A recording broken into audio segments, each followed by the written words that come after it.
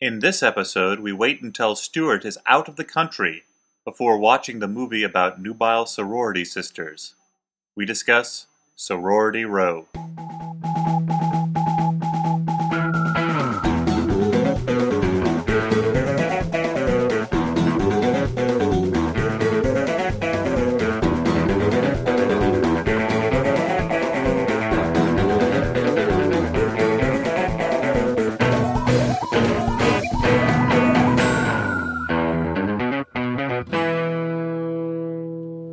Hey everyone, and welcome to the Flophouse. I'm Dan McCoy. I'm Elliot Kalin. I'm Eric Zuckerman.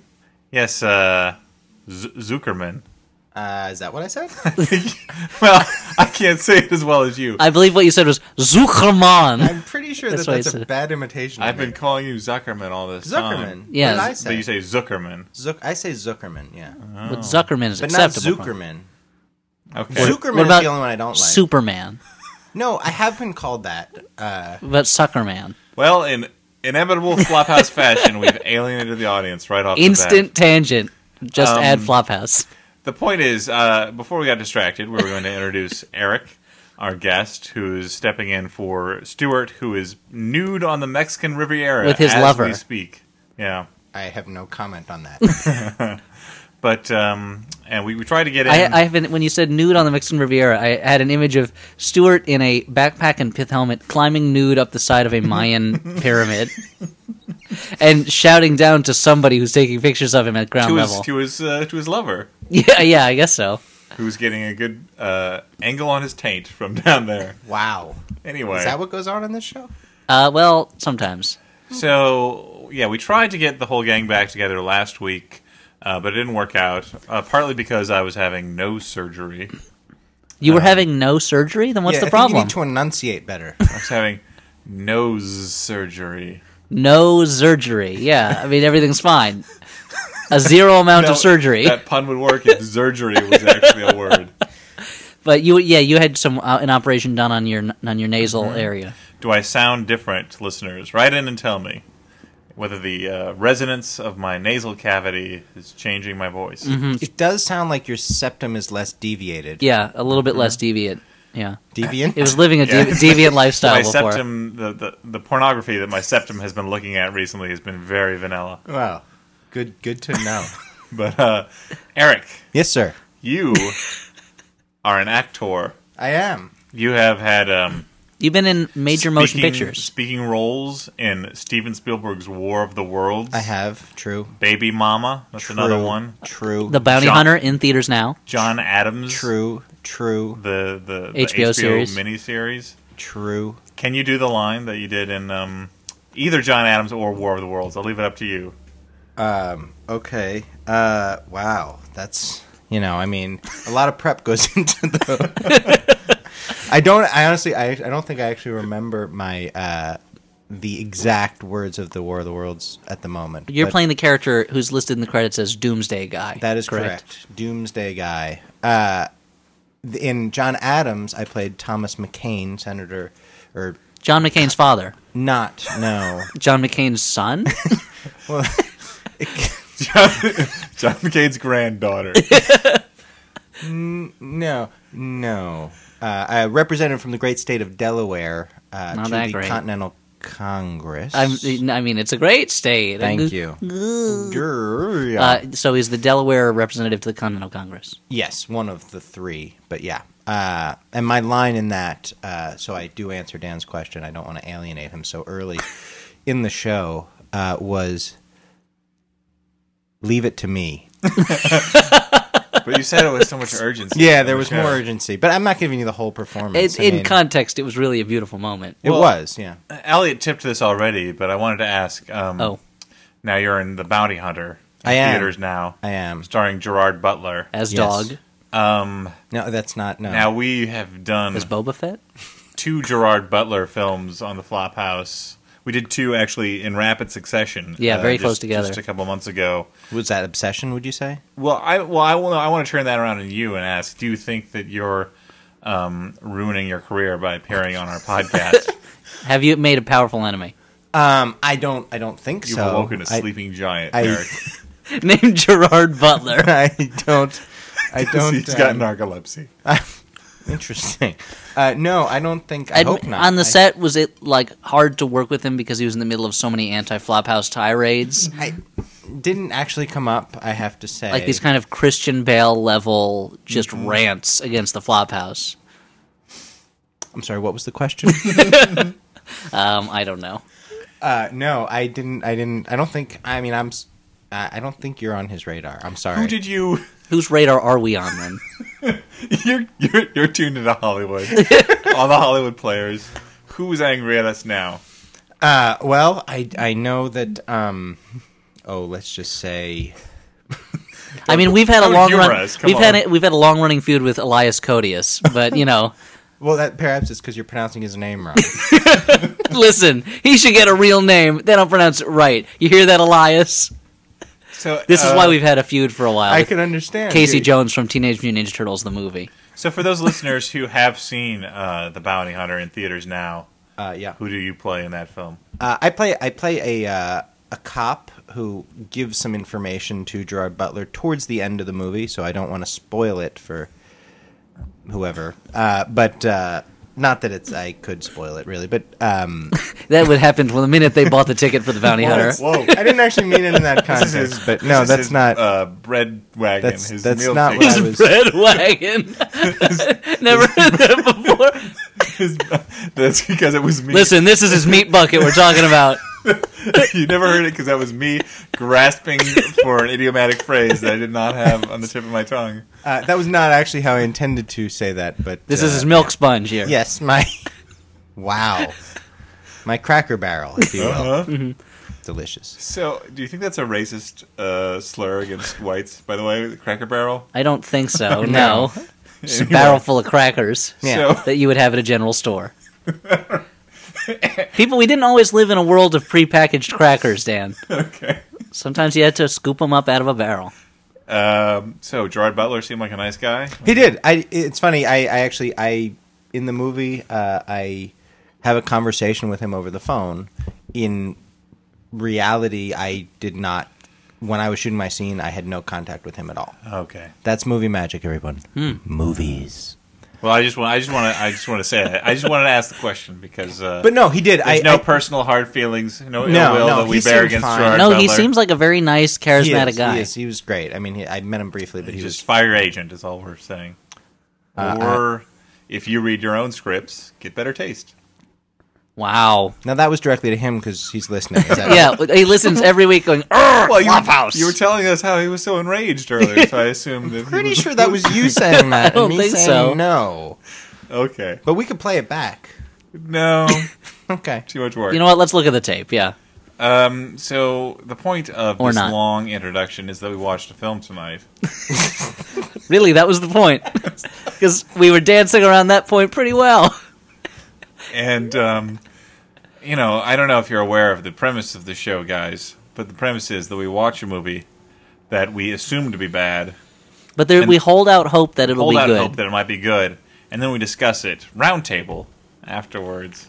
Okay. This table is a square. I can see you looking. I wasn't going to say it. I didn't want to embarrass you. Well, the magic of radio, the audience can imagine that it's round. They were picturing it was round until you said it. I looked at it. Well, we're seated in a semicircle.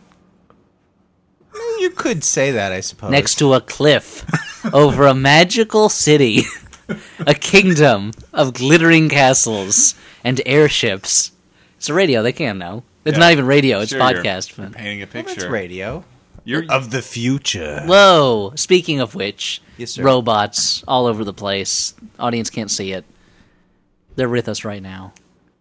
Anyway, on this we cliff. watched a film. What was the point you were making? Called Sorority Row. Sorority Row. A remake of the '83 film, The House on Sorority Row, which I think I may have watched, but immediately, like when I looked at it on IMDb, I couldn't tell whether I'd seen it or not because all of those early '80s sorority slashers are so interchangeable. But that one was a remake of Catfish Row, right? Cannery Row? Cannery Row, that's what I meant. That was a good one. Cannery Row. I like to think I'm that an idiot. 20-some years from now, I will look back and wonder whether or not I actually saw Sorority Row. Yeah. So, I am going to write, each year I keep a list of the movies I see that year. I'm going to write down this one, and I guarantee you, next year when I look back on this list, I'll be like, What was that? Must have been a Flophouse movie. I don't know. Yeah. Now, it's interesting that they changed the title. I wonder if there's sort of like a double entendre, if you will. What, like a row meaning an argument? Yeah, so, the house on Sorority Row is very clearly that. But the Sorority Is Row... that a row? Well, but it's the same word. Yeah, Okay. sorority row sounds crazy. Yeah. But also, like, maybe it's... Well, you think sorority row, there might have been a row boat in it, but there's none. No, I guess, there isn't. I mean, as much as I scoff at your pun idea, it's the only way that this title makes sense. Because, like, House on Sorority Row, you're like, okay, there's a lane full of sorority Right. houses, and this is one of them. But just Sorority Row... It sounds like What it is should that? take place in more than one house, but Yeah. it doesn't. Yeah. And it does not at all. In No. fact, there's not... I don't even think we see another house in the movie. No, we see the interior of a therapist's modern That's house. true. That's true. And there's a restaurant somewhere that's really dimly lit. Yes, that a senator eats at. Okay, but let's... Sorry, are we getting Let's ahead sort of ourselves? summarize the film. There's this group of sorority girls. The Theta Pi girls. Seniors. There's the nice one. They're seniors at College State University. No. Let's first of all let's define them by Oh, their okay. one trait. Well, All right. there's the nerd Ellie. Played by Rumor Willis in her second sorority house themed film after the House Bunny. There's there's the bitch who's kind of the leader of the group, Jessica. Right. There's Claire, she's Asian. Yeah. There's Chugs, who we thought at first was named Jugs and then thought was named Chunks, but she is the drunk who is also a slut. And then there's Cassidy, played by Step Up to the Street star whatever Rihanna Evigan. Evigan, and she is she becomes basically Right. the main character of the movie. And there's also the soon-to-be-dead Megan, played by Audrina Partridge. Was that who? I guess so. I believe that That's is what correct. you told Of us. when- TV's The Hills, a show that I have managed to avoid watching entirely. It's weird because I've seen it a little bit of it, and it's like it's a series based on The Hills Have Eyes, right? I think Because it doesn't seem to be anything like there that. are hideous mutants in it. There are, but they're not inbred hick murderers. They're No. just Not Like- hick, anyway. Yeah, their mutations appear to be all plastic surgery based. Right. in the chestal region and the facial region. Yeah. They're not cannibals per se. So the film Per se, but in a larger social sense. Yeah. cannibalize Aren't we your all soul. cannibals? But so the film begins with them. It's a big party at the sorority house. Yeah, and the girls have gotten together to do a hilarious prank on one of their cheating boyfriends. It's on. Yeah, right. It's a Megan. It's Megan's cheating boyfriend. and who's also Chugs' brother, Right. Garrett. Right.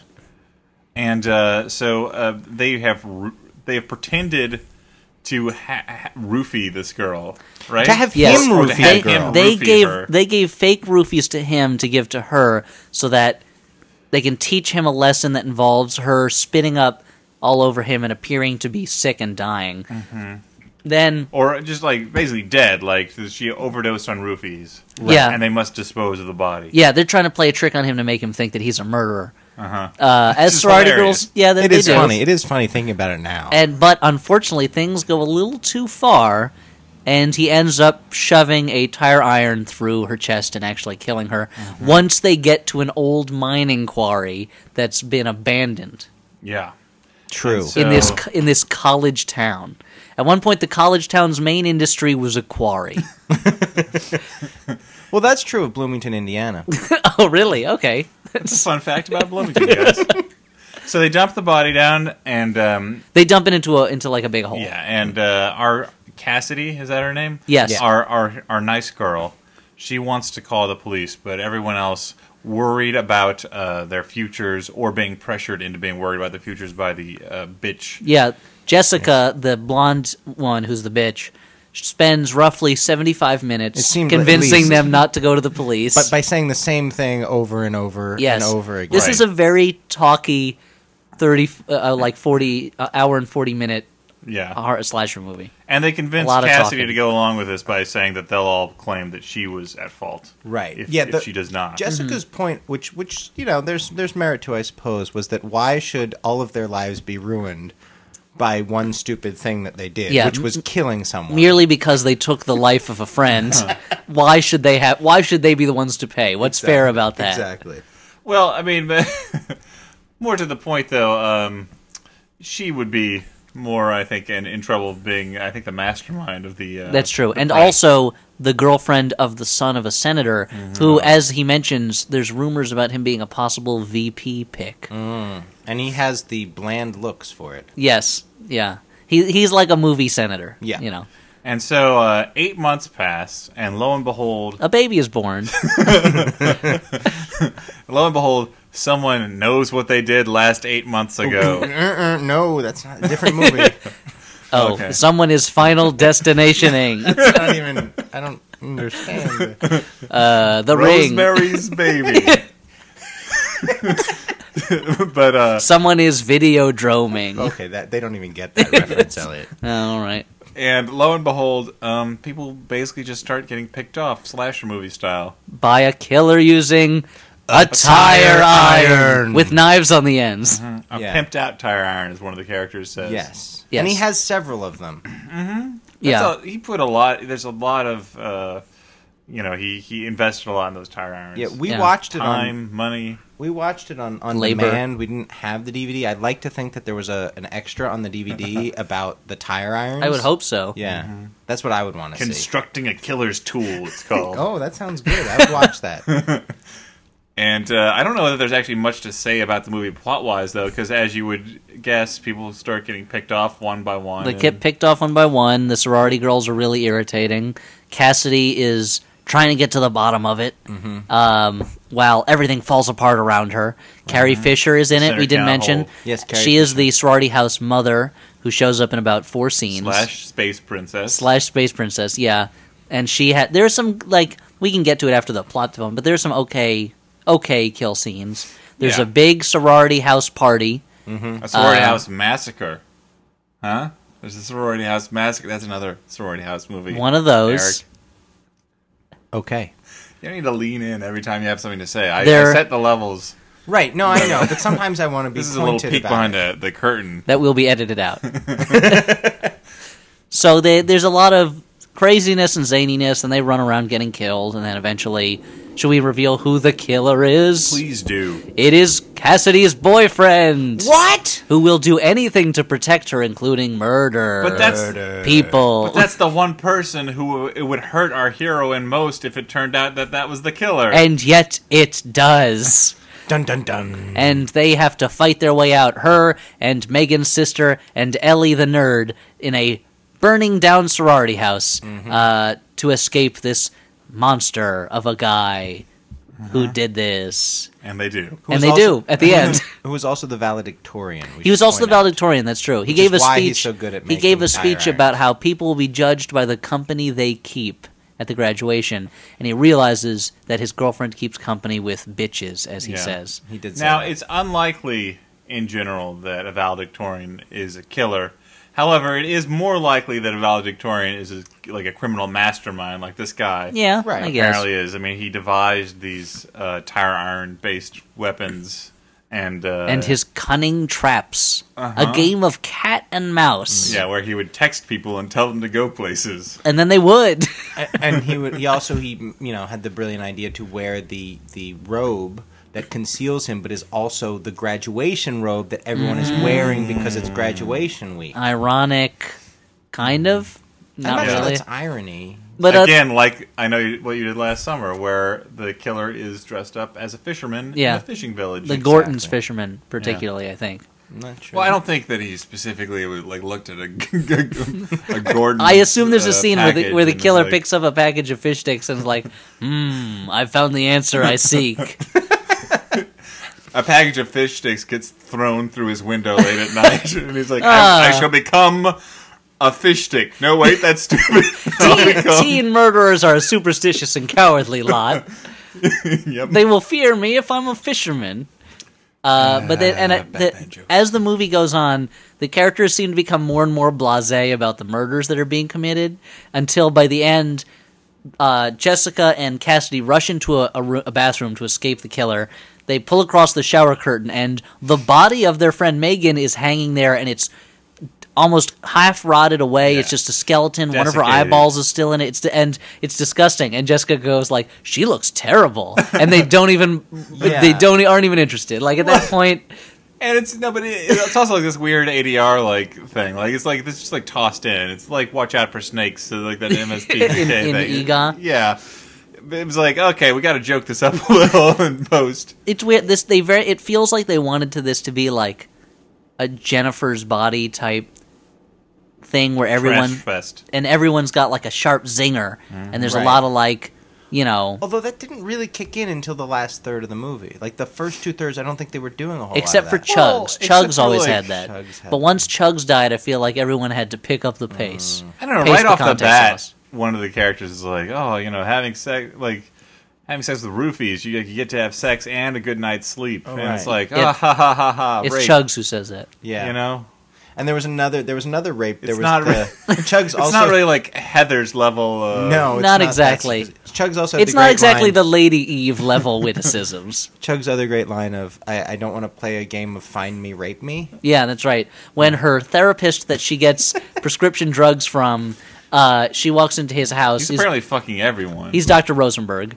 That's all we know about him. She walks into his bedroom, and he's handcuffed to the bed, and he goes, "My last patient left early, but we could always finish off where my last session ended." And he offers her prescription drugs, and she goes, "Okay." And then, no, she doesn't say okay. She's like, fine. Fine. Like, she's like, just another depressing transaction of sex for drugs in the life of Chugs.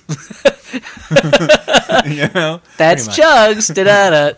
But that's before the therapist dies for some reason. And he gets it. He gets the first tire. And that leads to the best scene in the movie, in my opinion. Absolutely. Concur. Which is Chugs' death scene. Well, describe it, why don't you? Chugs has picked up a bottle of alcohol from a table. Sounds delicious. And while she's waiting for the therapist to come out and have sex with her in exchange for drugs, this is a movie that was made. This is a movie for entertainment. And she's lying for teens, down. Probably. Yes. Well, it's rated R. That's the thing. I was reading up a little bit beforehand about this because I didn't know that much about it.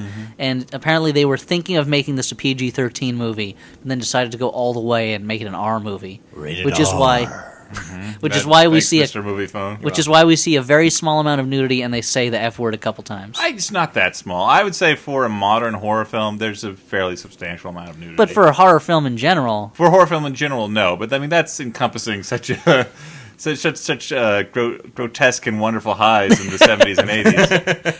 Oh, but anyway, so she's waiting for Dr. Rosenberg to show up to have sex with her for drugs, and she's lying down on the therapist's couch drinking out of this bottle, and then the killer appears over her and seems to take the tire iron and slam it against the end of the bottle so that it gets shoved down her mouth into her throat, then slams it again so it gets pushed even farther into her throat, and what happens after that? And you see the liquid is pouring into her mouth, and then he hits it again, and then there's the bottle blood. cracks the bottle cracks and kind of fills with blood. But it's such a ridiculous death scene, and it's so much more...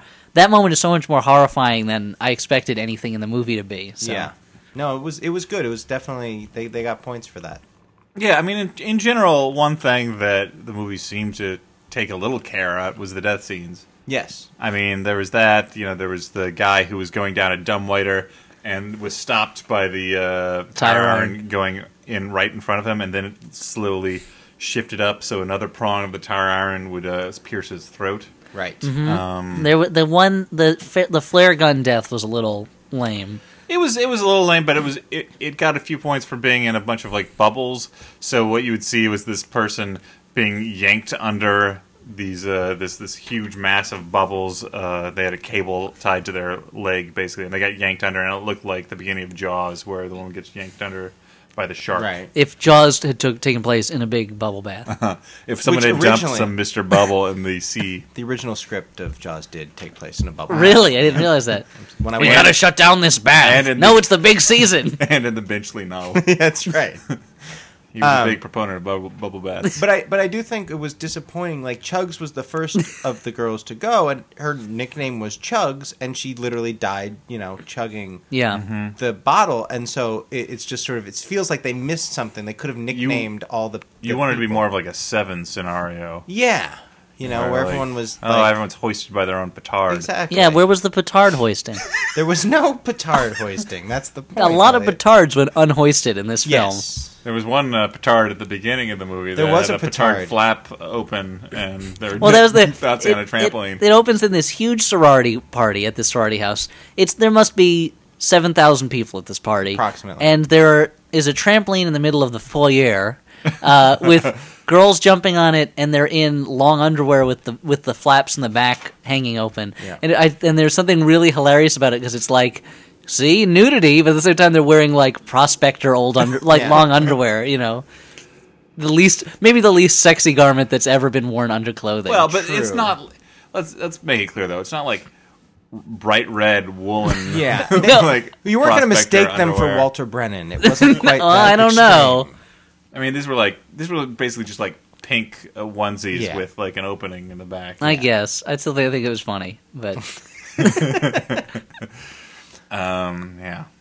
but Eric, you look like you have something you want to say. No, I actually don't. Okay.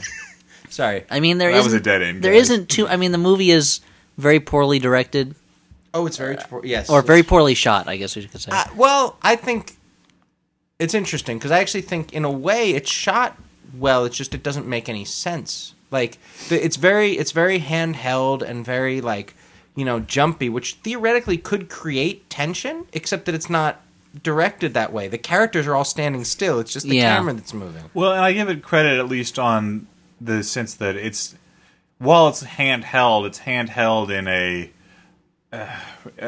non-crazy way, if that makes sense. Right. Like, it's not doing that thing that I really hate in all modern horror movies where they're like, okay, if we make it look like the shutter speed's really screwed up, or if we do random flashes of light and really quick And cuts. they had one moment of slow motion in the beginning, and then they didn't do that. They didn't do that very much, which which gets overdone a lot.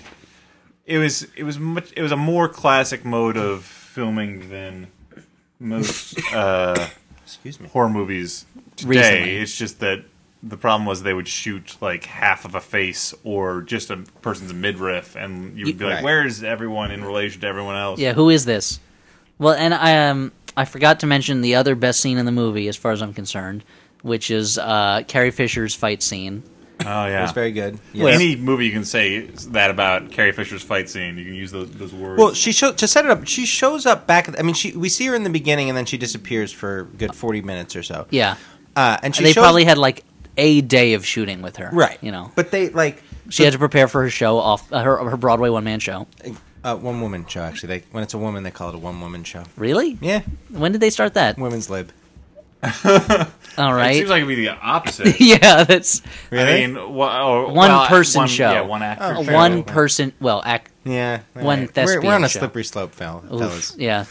Anyway, she disappears. Ladies, write in and tell us what you're What would you you're prefer? calling your stage pieces. Your solo stage pieces. Yeah. But so she's left them to have the house on their own. That's the tradition because they're seniors. They've just graduated. The senior girls get to free reign of the house For one day. for one night. And so she comes back, and they've of course had a giant party and trashed the place. Now, yes, a few people have been murdered in it.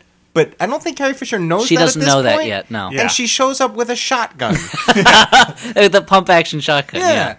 Yeah, and then she Little extreme. immediately she pops one of her charges in the nose with that shotgun. She hits Jessica in the face with the butt of it. Right. I mean, granted, Jessica has an axe that she almost swings at Carrie Fisher. She does swing it at Carrie Fisher. She just misses her. Yeah.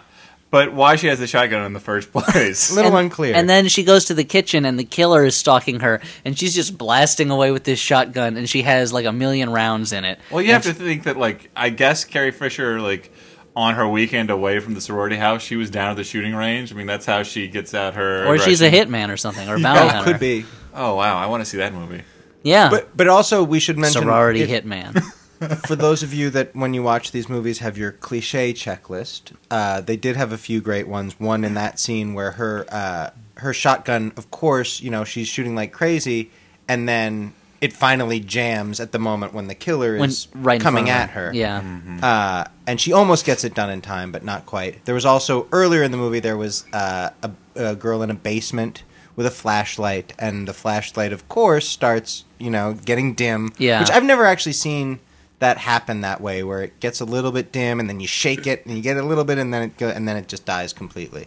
Have you ever had that? I think I may actually have had that I flashlight don't remember. experience. All right, well, But I mean, I don't carry around flashlights a lot. But that's also, she's in the basement of a sorority house, and she finds like a corner of hell in it. Like just there, she finds a place where it's all lit red, and there it's you know, they make it look like there's flame going on somewhere. Like maybe she's reached just the hot water heater or the boiler, but it looks like there's like a blast furnace or a foundry like in the basement of this sorority house. Now, Eric, you said that you worked with Carrie Fisher on like a Lifetime movie. it was Oxygen. Actually, Oxygen. I did. What was it called? It was called Romancing the Bride. Actually, I did 3 movies for Oxygen. I had a little stretch where that was what I was doing. And I played a Mexican hotel worker. It took place in Zuckerman. Mexico. Yes. You following I Eli spoke Wallach in the tradition of Jewish guys playing Mexicans? Yes, well, that was my motivation, certainly. But no, it took place in Mexico. It was I spoke no English in them. I mean, I had one line basically that was in Spanish, actually. So yeah, and Leave it to yo. That's what it was. Leave it to me, but in I see. Spanish. Oh, interesting. Because you said your line, and Right, the other from thing the was other "Leave thing. it to me." But no, they're different. I don't always say this. I don't Leave always say the same our line in every movie. amigos. I'm not Schwarzenegger. Like it's not like I have a catchphrase. I thought that's your catchphrase. Leave it to me. No, that's not. There was one line and one thing. Everyone was waiting at home when Dan was like, "Can you say your line in John Adams?" Everyone was like, man. "Yeah." And then when I you have said it, all they went, these- I have all these "Leave It to Me" T-shirts with your face on it that I was going to give out as prizes. Wow. No. But yes, she was great. She played the mother of the bride, and I had a little bit of interaction with her, not a whole lot, but she's a character, but she was great. "Character Fisher." Did you? Nice. See? No, Oh, really? I mean, Did you hand her the script for Sorority Row? I have something that I think you'd be no, but perfect actually for. thinking about it, Because he's her agent. I was saying you should really be a house mother at a sorority where things go crazy. But if that happens, bring a shotgun.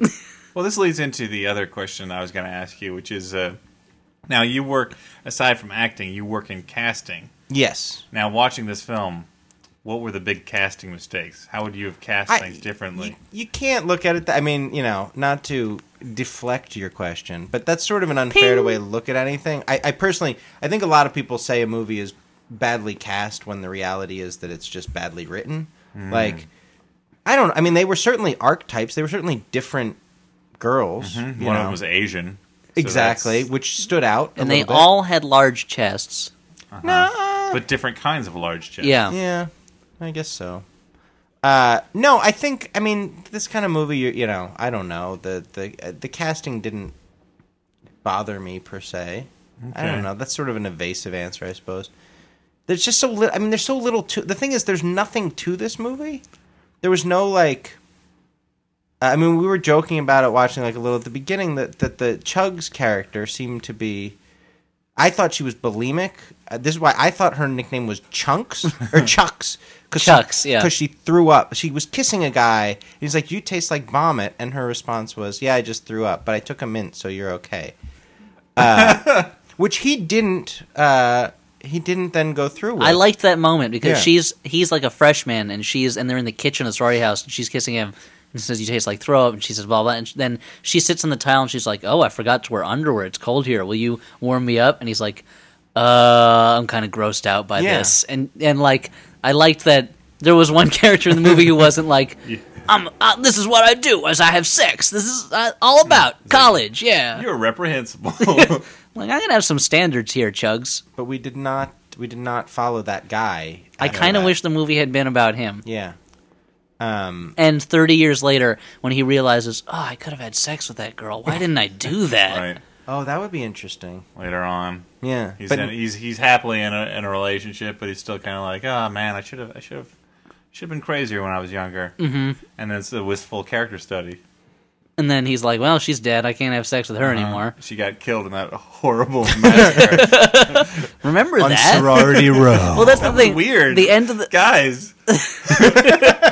Thank God we didn't go to that party, right? The end of the movie, they've rebuilt the sorority house that burned down, and it's like the next year, and there's a big party again, and it's like, did nothing get learned from the sorority massacre that took place? That's the moral of the film. It's an indictment of the Greek system. It certainly is. It certainly is. You mean democracy? Yep. No, I mean Socratic dialogue. I mean anal sex is what I'm talking about. Oh, okay. Eric is shocked. What? Jaw dropped open. Girl? Flophouse Blue. But no, it ends with the girl who's the daughter of the sister. Sister-daughter. I had a Chinatown thing. I couldn't Spoiler tell alert. the two apart. To anyone who hasn't seen Chinatown. Sorry. Ghost Rider in theaters now.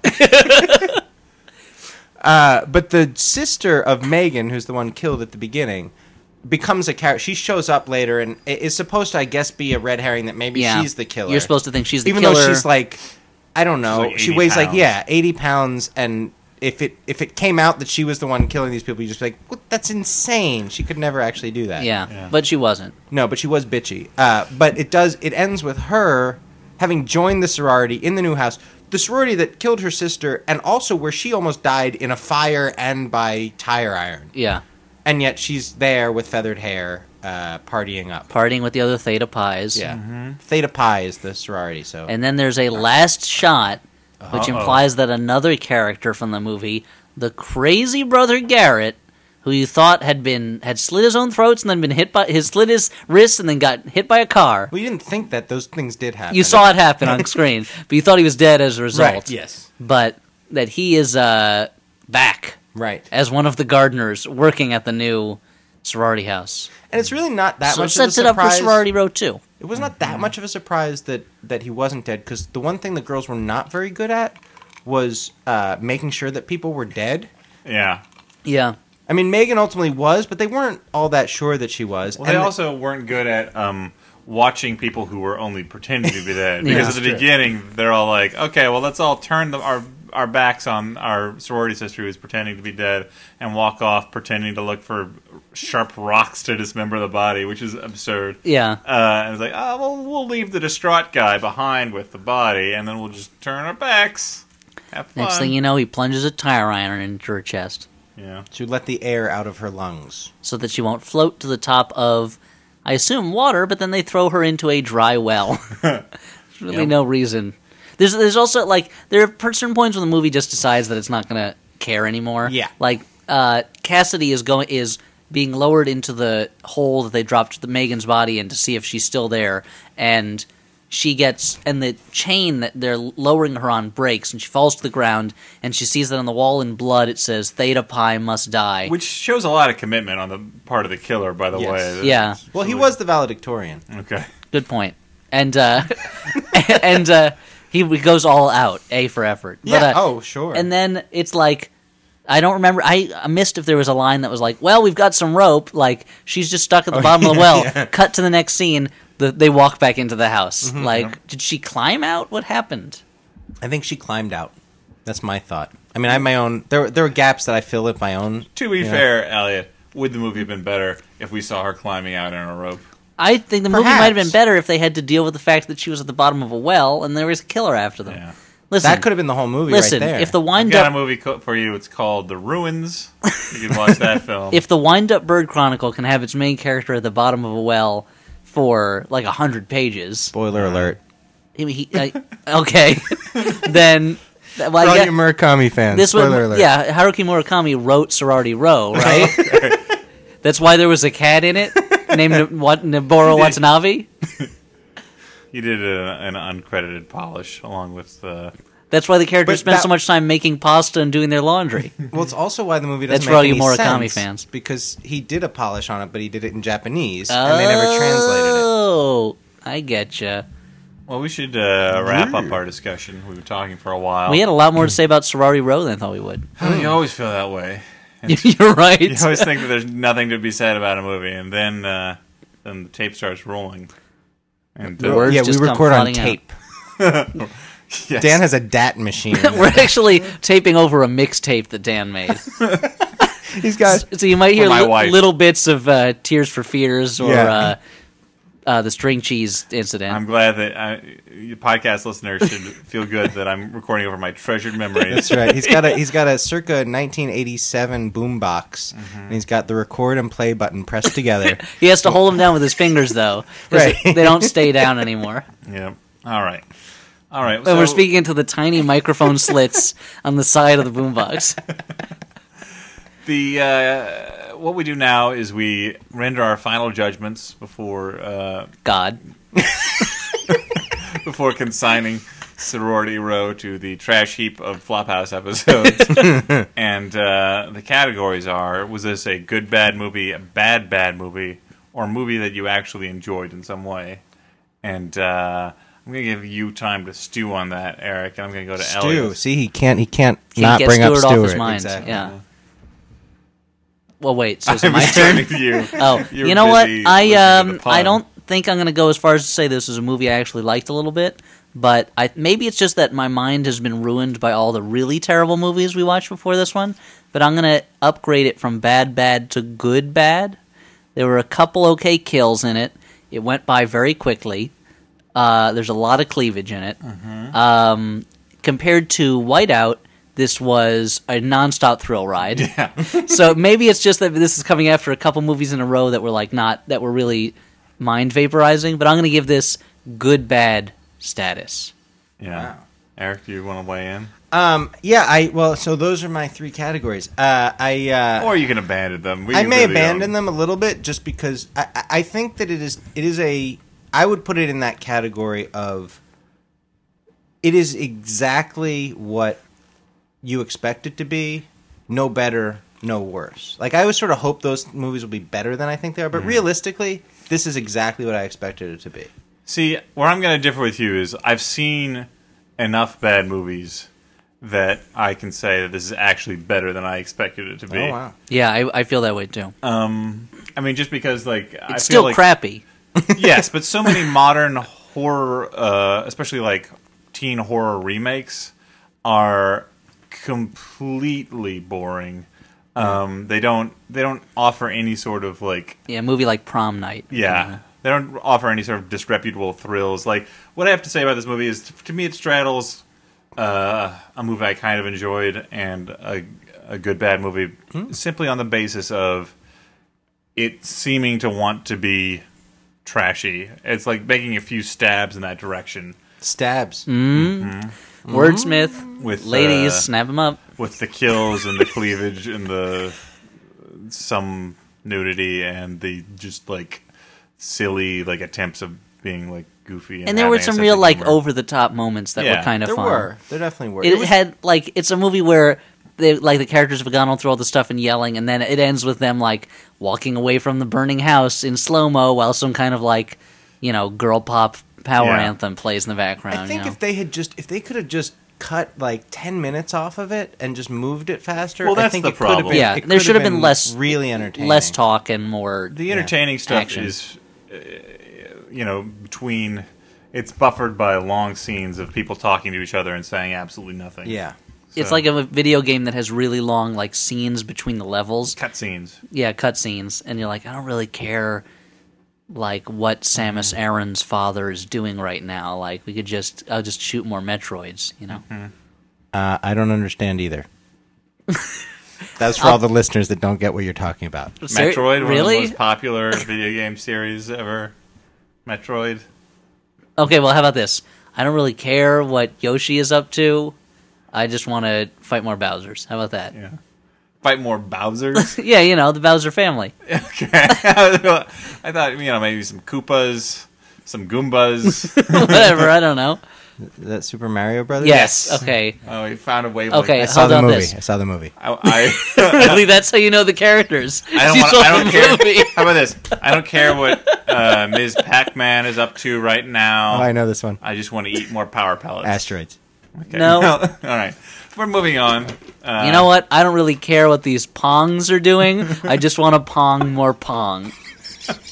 I feel like I should know that one. Give me a minute. All right. So this is the letter section. This is my Now, favorite part. We have a final few entries in the Give Dan a Hook competition. And I want to say, some listeners have discovered it already. I've put up a poll on the website to find... POLL. I don't know why I found it funny. There's Eric something... is laughing so childishly. There was POLL. I put up a giant erect penis. It's the way you emphasized it. Good enough. Snap him up, ladies. I've put a poll on the website that people can vote on their favorite suggestion for my hook to make me a more memorable member of the Flophouse. Because team. as we've noted many times on the show, Dan is the Leonardo or the Cyclops of the group. Mm-hmm. He is the necessary leader, holds us together, inspiring, noble, unmemorable. Nobody likes him. Not thrilling. Aww. As opposed to... I already have a catchphrase. Yeah. Give it to me. Yeah, exactly. In one episode, you become have more of a hook than Dan does. So I'm gonna. It's already on the website, but I'll put a link in this show's notes too. And whatever gets the most votes, the person who made that suggestion will get fabulous prizes. But anyway, some last minute suggestions from Ben, last name withheld. In the quest for Dan's hook, I think Dan should... Right away, I'm watching that movie. The quest for Dan's hook. 4 adventurers will join forces. I think Dan should turn to his secret weapon. I happen to know that Dan does a good imitation of Sir Michael Caine, star of stage and screen. It's true. It is true. My thought is that his hook could be rendering the final judgments in the style of various Michael Caine characters. Thrill, as Alfred Elkins calls Powder Blue, derivative Claptrap. Wonder, as Jack Carter trashes from Justin to Kelly for its terrible art direction. Dare to keep from wetting yourself, as Alfred Pennyworth deconstructs Bratz to The Clickening. The possibilities are endless and will further cement Dan's place in the Podcast Hall of Fame in construction now in Pierre, South Dakota. P.S. Stuart left out the highest form of comedy in his criticism of The Ugly Truth, the animal double take. I trust this will be rectified. Oh, I'm sure Stuart has much to say on the animal double take. Yeah. Now, Ben was scooped a little by Ashley, who also put in Michael Caine as an alternate to her mournful sighing. But I want to bring up this Michael Caine thing because... Your hook is either an imitation of Michael Caine or mournful sighing. Eric, you and I hosted a couple of comedy shows as Michael Caine and Bob Hoskins. Yes, I did. I saw one of those. I played Bob Hoskins. You played Michael Caine, which makes sense because we're talking about your Michael Caine impression. Yeah, which I feel like I sort of slipped as I was reading, but yeah, I haven't done. I honestly, I don't think I've done my Hoskins since we last did it, which is a couple years ago. Yeah, and we didn't prep anything. This is probably not going to happen if you're thinking they're going to do it. To paint a picture for the listeners, it was a lot of us making fun of each other's film choices in character, as in like. Well, you should know Super Mario Brothers because I was like, I'd always be like, oh, did you learn that when you were on Super Mario Brothers with John Leguizamo? That particular style of acting that you are employing right now. And it would go on like that. Right, and then I would respond in some way like Hoskins, about the Swarm. Yeah, or, sure. Jaws the Revenge. Jaws the Revenge. Cider House Rules. No, it's a quality film. Well, we can argue it later. We could, but I'm not sure that it would go well. But no, we invented a holiday in those shows, which I was very proud of. Oh, because we hosted a July 4th show, but it was July 5th. That's a holiday. Oh. But it was July 5th, and so we made it Good Riddance Day, which was a British holiday. They celebrated good riddance to the Americans. And I probably am now, like, Homeland Security is going to be all over me for saying this. They listen to Gerard Butler and Homeland Security, the only people who listen to this podcast. Well, especially because your hook for me is that I hate... that you're a terrorist, basically. Yeah. That you're an anti-government. My hook for Dan that I've suggested is he's an anti-government gun nut militia member who lives in a cabin. He loves the anarchist cookbook. He puts out a newsletter called The Golden Eagle. I'm not sure that's a hook. All right, we're running out of time, so I'm going to speed through the rest of this. Brendan, last name withheld, says, I didn't realize the Give Dan a Hook contest was still going, but since it is, here's my entry. Dan's hooks should be hooks. Literal hooks. Dan can be the guy who has hooks for hands, a la Harold Russell from The Best Years of Our Lives. Think about it, mechanical hooks will win Dan loads of sympathy and possibly even an honorary Oscar. Plus, think of all the sound effects possibilities. Is that a serial killer at the window? Nope, just Dan's hook scraping along a chalkboard. Sometimes the best ideas are the most obvious. This is one of those times. Make Dan's hook hooks. That's not a bad one. He was the only man to win two Academy Awards in 1 year for the same role. That is true. Which is, I was going to say, what's the guy's name who wrote this in? Brendan. Last name withheld. Brendan withheld. The last name's like the middle name, right? So it's Brendan withheld. Would be Yeah, his yeah, name? yeah. So he's just. I feel like he got it a little bit wrong, implying that Harold Russell only won an honorary. No, he also won Best Supporting Actor. Best Supporting Actor. Yes. So just and was also That's great all in Hollywood history. He was great in Inside Moves as well, which he did not win an Academy Award. Lastly, He couldn't have been that great if he didn't win an Academy Award for it. Brian, last name withheld, said, These are all the same family. They're all related. Damn it. when is Elliot going to get his best friend Anne Hathaway on the show as a guest host? Not as if Amanda wasn't a great guest. It's just if he's going to continuously name drop Anne Hathaway. Never do. should I never back it have. up. Anyway, I think Side Guy Hook wins just because it gives Elliot so much to work with. So, Oh, That's true. how is Anne Hathaway, by the way? Don't know. Haven't seen or talked to her since probably my senior year, her junior year of high school. If we ever talked so you're a then. year older than Anne Hathaway. I am.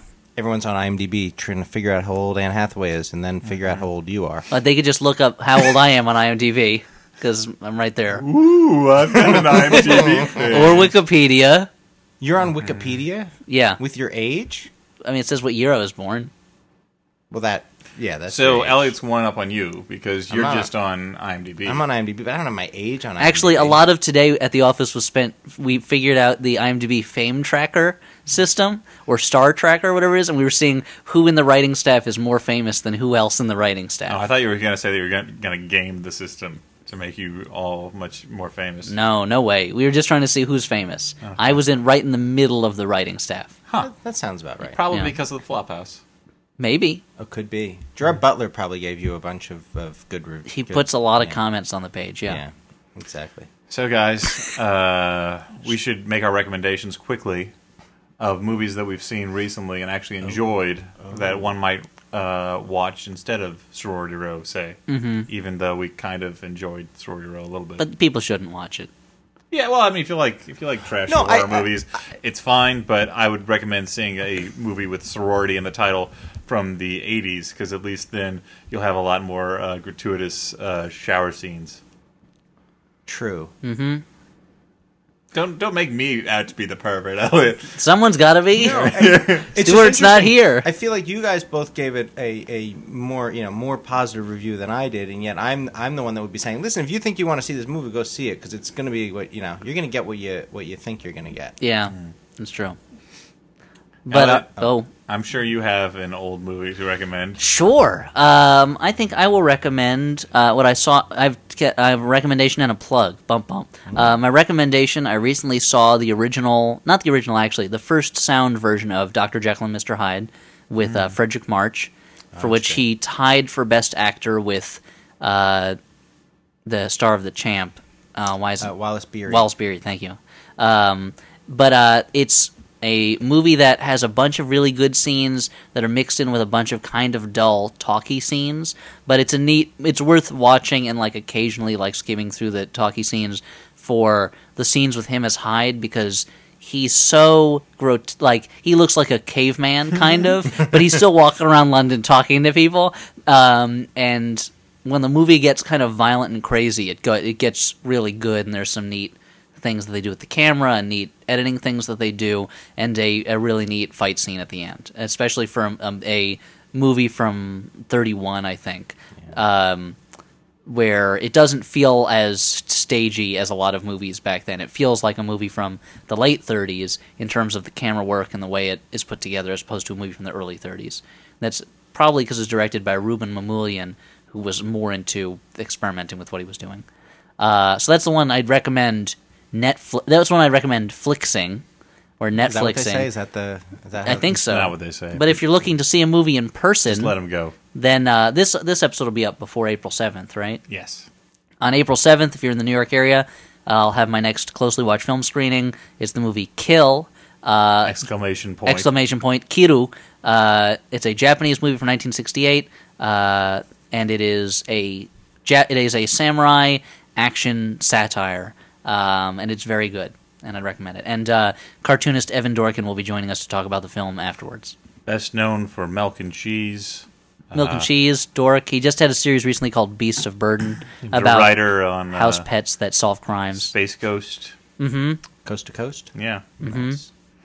Good stuff. Good stuff. Eric, do you have a recommendation? Well, I will go with the last movie, and I also on video I saw this or DVD. It's not watching. I watched mine on VHS. Yeah, so, really? Yeah. Wow. It's coming back. But great movie. I'd seen obviously before, but I recommend anyone who hasn't seen it in a long time. North by Northwest. Oh, sure. Just, I loved it. I'd always thought it was one of my favorites, and I watched it again and was like blown away all again. Just when you see the movies now that are coming out that are trying to be these adventure, sort of comedy, sort of adventure, real thriller elements and all those things, and they just don't work. Mm-hmm. This is just such a fantastic example of how you make it all work, and a brilliant star turn from Cary Grant, and they're all really good. James Mason really is great James in that. Mason. Martin Landau's really good in that. Eva Marie Saint's good in that. It's all great, and it's just amazing. It starts so quickly. Leo G. Carroll. Leo G. Carroll's very good in great. it. Absolutely. Bernard Herrmann's score is really great. Fantastic. But Saul Bass's titles. Ernst Lehman's screenplay. All of these things about it are great. Hitchcock's cameo, trying to get on the bus. The guy who piloted the crop duster. Right, which, by the way, I didn't realize this. They had an extras. That wasn't planned. Like, that plane actually crashed and blew up. That's not true. No, yeah, it was all planned.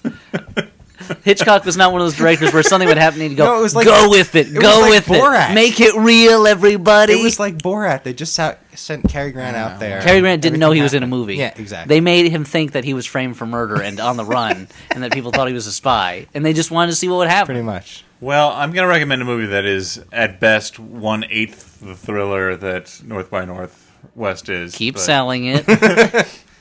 So, all I'm saying is, if you haven't seen North by Northwest, watch that. But Yes. a newer movie that I watched recently that I actually enjoyed a surprising amount was A Perfect Getaway. Oh. With it had Steve Zahn, Right. Timothy Mia Olyphant. Jovovich, Timothy Olyphant, and it was written and An directed elephant. by. And That's right. It's an elephant. Timothy Elephant. It's written and directed by David Twohy, who did Pitch Black, which is a movie a lot of people like, and I think it's just okay. I like Pitch Black. But It's no Chronicles of Riddick. But but it's A Perfect Getaway. It's about a couple of honeymooners in Hawaii. Wait, it's the honeymooners go to Hawaii? It's about a couple of honeymooners in Hawaii who are walking a very deserted trail to a deserted beach, and there's a news item about a couple that had been killed, and another couple is supposed to be responsible, and they encounter two other couples on this deserted trail, and oh my god, is one of them the killers? Shoot to Kill. Oh, I saw the trailer for this recently. It's like Shoot to Kill, Yeah. but with couples. Yeah. And it's Ralph Cramden and his wife and Art Carney. It gets a little too cute with some of the meta stuff about it. One of the characters is a screenwriter and sort of references certain thriller tropes, but So it's Shoot to Kill meets Scream. But they do have a lot of fun just setting up real thriller plot points and paying them off. And most movies, I feel these days, set up thriller plot points and then forget about them. So it's a pleasure just to see a movie that bothers paying off on things. Well, that's good. And I guess the twist of the film basically in the opening credits, but it was still enjoyable even so. It's a movie. And yet you liked it more than North by Northwest. No, I don't. You said, and I quote, and I think the listeners will back me up on this, here's a movie that is 8 times better That's than what North I by heard. Northwest. That's absolutely what I heard. Okay, well, let's roll back the tape and look at that. But for now, We're going to look at the tape? That's not going to tell us anything. I'm Dan McCoy. I'm Elliot Kalin. I'm Eric Zuckerman. Good night.